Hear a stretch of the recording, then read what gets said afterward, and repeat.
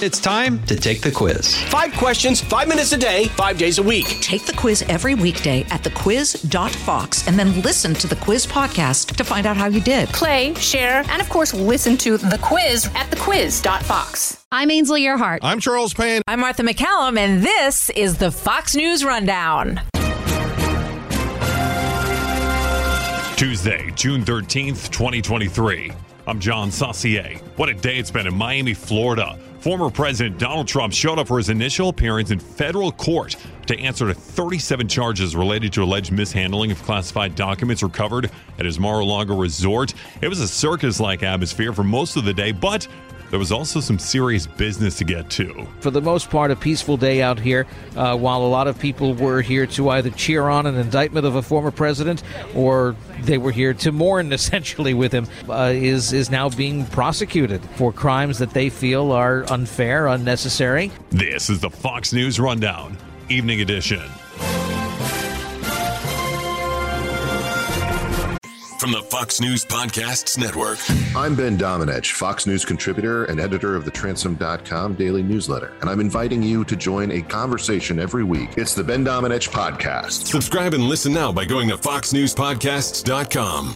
A trip to federal court almost felt like a campaign event today for Donald Trump, pleading not guilty to federal charges. The initial court appearance by the former president got a lot of media attention as the country debates whether these charges are warranted or if this is some sort of political retribution. Well, starting very early this morning, the biggest crowd that was here was the news crews, bringing around the whole block where the Wilkie D. Ferguson Courthouse is located in downtown Miami. This is the main federal courthouse in South Florida. We're speaking today with Fox News reporter and fellow host of the Fox News Rundown podcast, Eben Brown. He's in Miami. But mid-morning really is when people started showing up. A lot of them were supporters of President Trump. They were waving American flags. They were waving MAGA flags, Trump election logo flags, wearing the red MAGA hat and the like. There were some people who showed up who were not fans of the former president, who had chants I can't repeat here because we'd get in trouble with the bosses.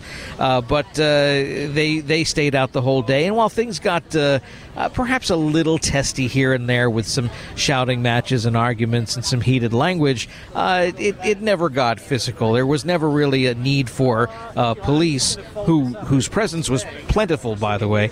They didn't have to ever really intervene on those protesters that we could see.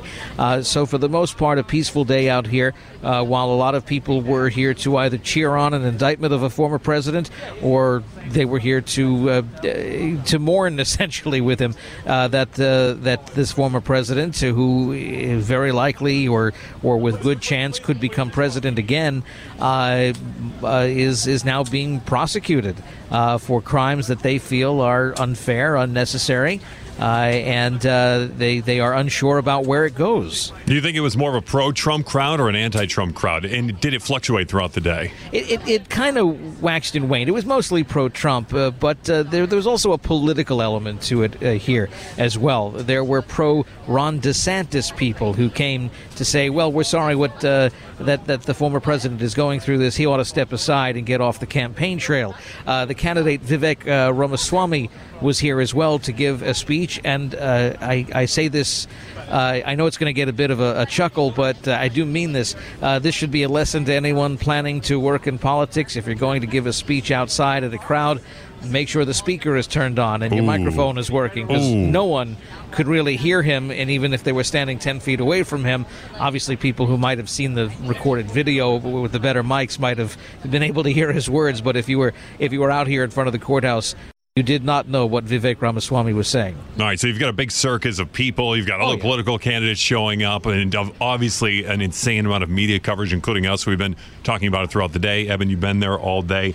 Yeah. And then all of a sudden, the motorcade shows up, and the Secret Service shows up, and Donald Trump gets out. What was that moment like when he finally did arrive to the courthouse? Well, for most people, they didn't even really get to see him. You know, the big courthouse entrance is out front, but in the back of every courthouse is something called a sally port.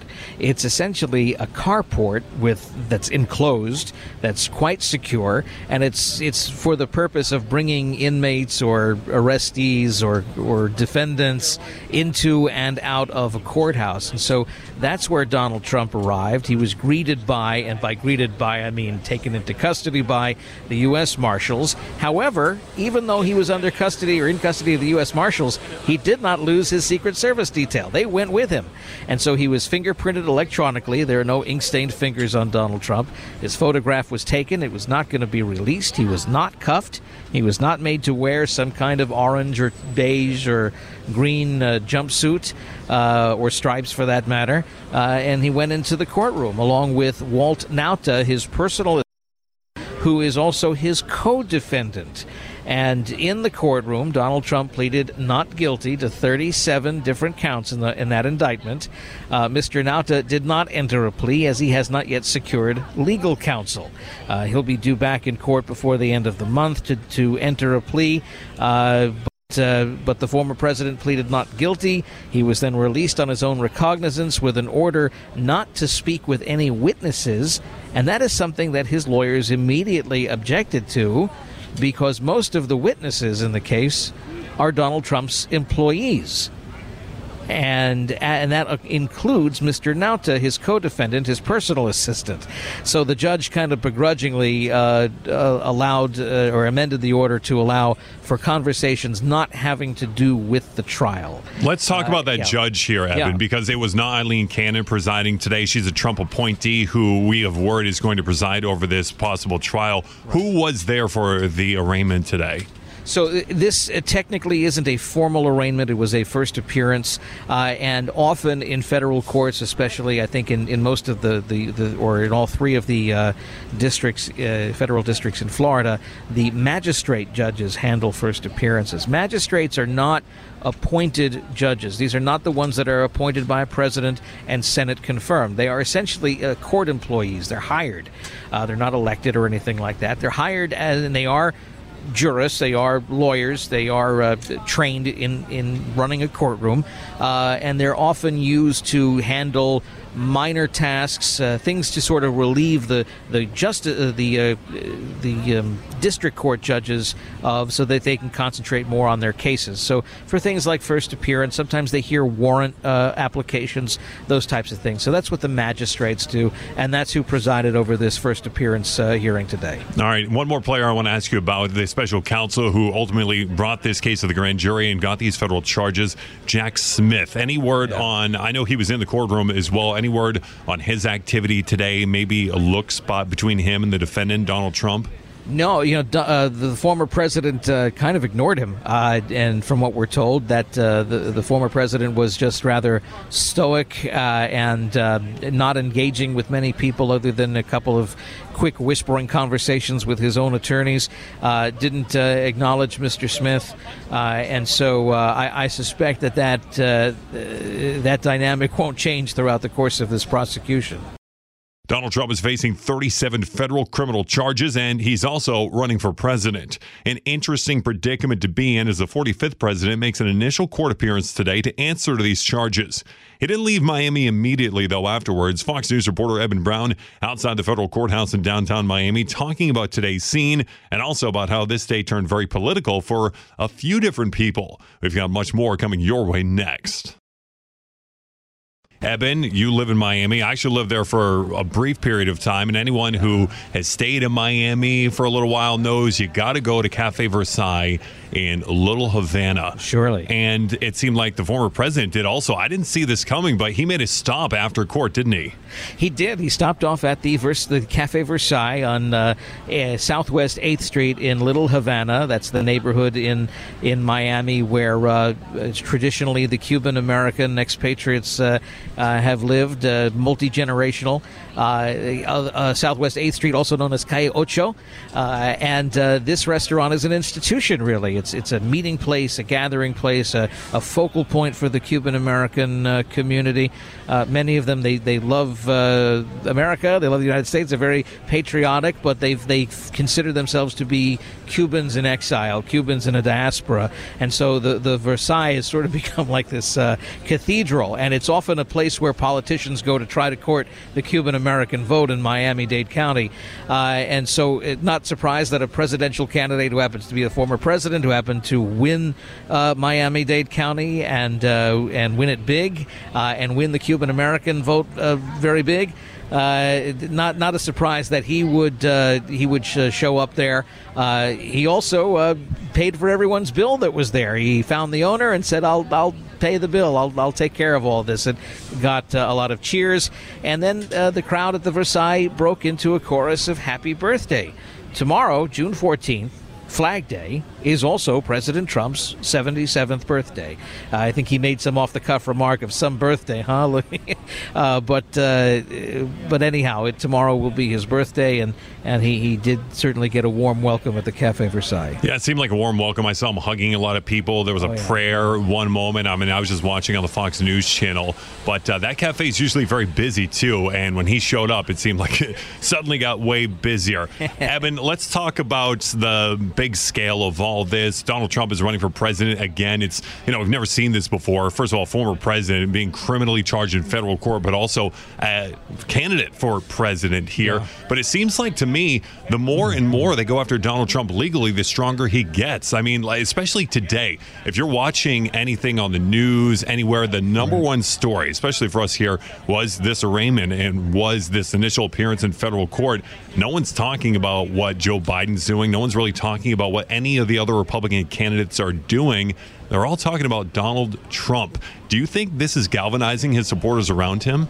I absolutely think so. That usually seems to happen with Donald Trump, is that when someone comes for him, his supporters, figuratively at least, and maybe even sometimes literally, they circle their wagons. And I suspect today would really be no different. What is interesting, I think, about this case specifically is that it is because of the documents being recovered from his estate at Mar-a-Lago in Palm Beach. The case is being tried in the Southern District of Florida, where Donald Trump is incredibly popular. And that is a real contrast to, first of all, being indicted on state crimes in the city of New York, as he was earlier this year, and the likelihood of being indicted on January 6th related charges by a grand jury in the D.C. Federal District Court, where the jury pool is not necessarily favorable to him, because those are the people who work in the federal government. That's who lives in D.C., the people he railed against for years as being the swamp, the administrative state, the deep state. So whether or not that has any effect on his ability to find an unbiased jury, that's really going to be in the hands of lawyers. But for that concern here in South Florida, I would say he has a much better chance at finding jurors that would that a defense attorney wouldn't want to toss out. Right, and also a judge who he appointed, Eileen Cannon, who's going to be presiding over this. So I think that may favor him as well. I guess that remains to be seen. I got just one more political note for you, Eben, and it doesn't have to do with Trump. It has to do with Miami's Republican mayor, Francis Suarez. His name has been floated around a little bit more as a potential candidate for president. And today, with all the media attention there on Miami, that's coming back into play as well. How do you view him as a candidate? Do you think he'll run? And if so, does he have a chance of making any noise? Well, there are people who run for president because they really do want to be the president. They do. They want that type of responsibility and whatnot. Then there are people who run for the presidency to raise their own political profile for a future job that may not be the presidency. For instance, another mayor, this one from Indiana, tried running for president. Didn't really work out for him, but he ended up as transportation secretary when a fellow party member became president. We're talking about Pete Buttigieg. Right. So maybe there is some thinking from Mayor Francis Suarez of Miami, the city of Miami, as opposed to Miami-Dade County. That maybe he's thinking that he wants to advance his political career, and this is one way to do it. Maybe he can end up with a job in some kind of future, either Trump or someone else's administration, but who really knows for sure? He hasn't declared a candidacy yet, but he's certainly trying to find his way in front of TV cameras and get himself into the national spotlight, like any adept and astute politician would do. All right, Evan, great reporting today. We appreciate you. What time did you get there this morning, by the way? I was before 5 a.m., and it was already 85 degrees, and so it only got up to about 91 or 92, I think, at some point. And I've got the drenched clothing to prove it. So pretty temperate for Miami this time of year, though, so you're used to it. We appreciate your sweat. Obviously, it's a huge story. Fox News reporter Evan Brown in Miami. Thanks for being with us here on the Fox News Rundown Evening Edition podcast. You're welcome. Thank you. You've been listening to the Fox News Rundown. And now, stay up to date by subscribing to this podcast at foxnewspodcasts.com. Listen ad-free on Fox News Podcasts Plus on Apple Podcasts. And Prime members can listen to the show ad-free on Amazon Music. And for up-to-the-minute news, go to foxnews.com. The Will Cain Show is now dropping 5 episodes a week. Join Fox and Friends weekend host Will Cain as he tackles the latest headlines from his unique perspective, along with thought-provoking interviews with leading figures and live calls from viewers and listeners. Listen wherever you download your favorite podcasts.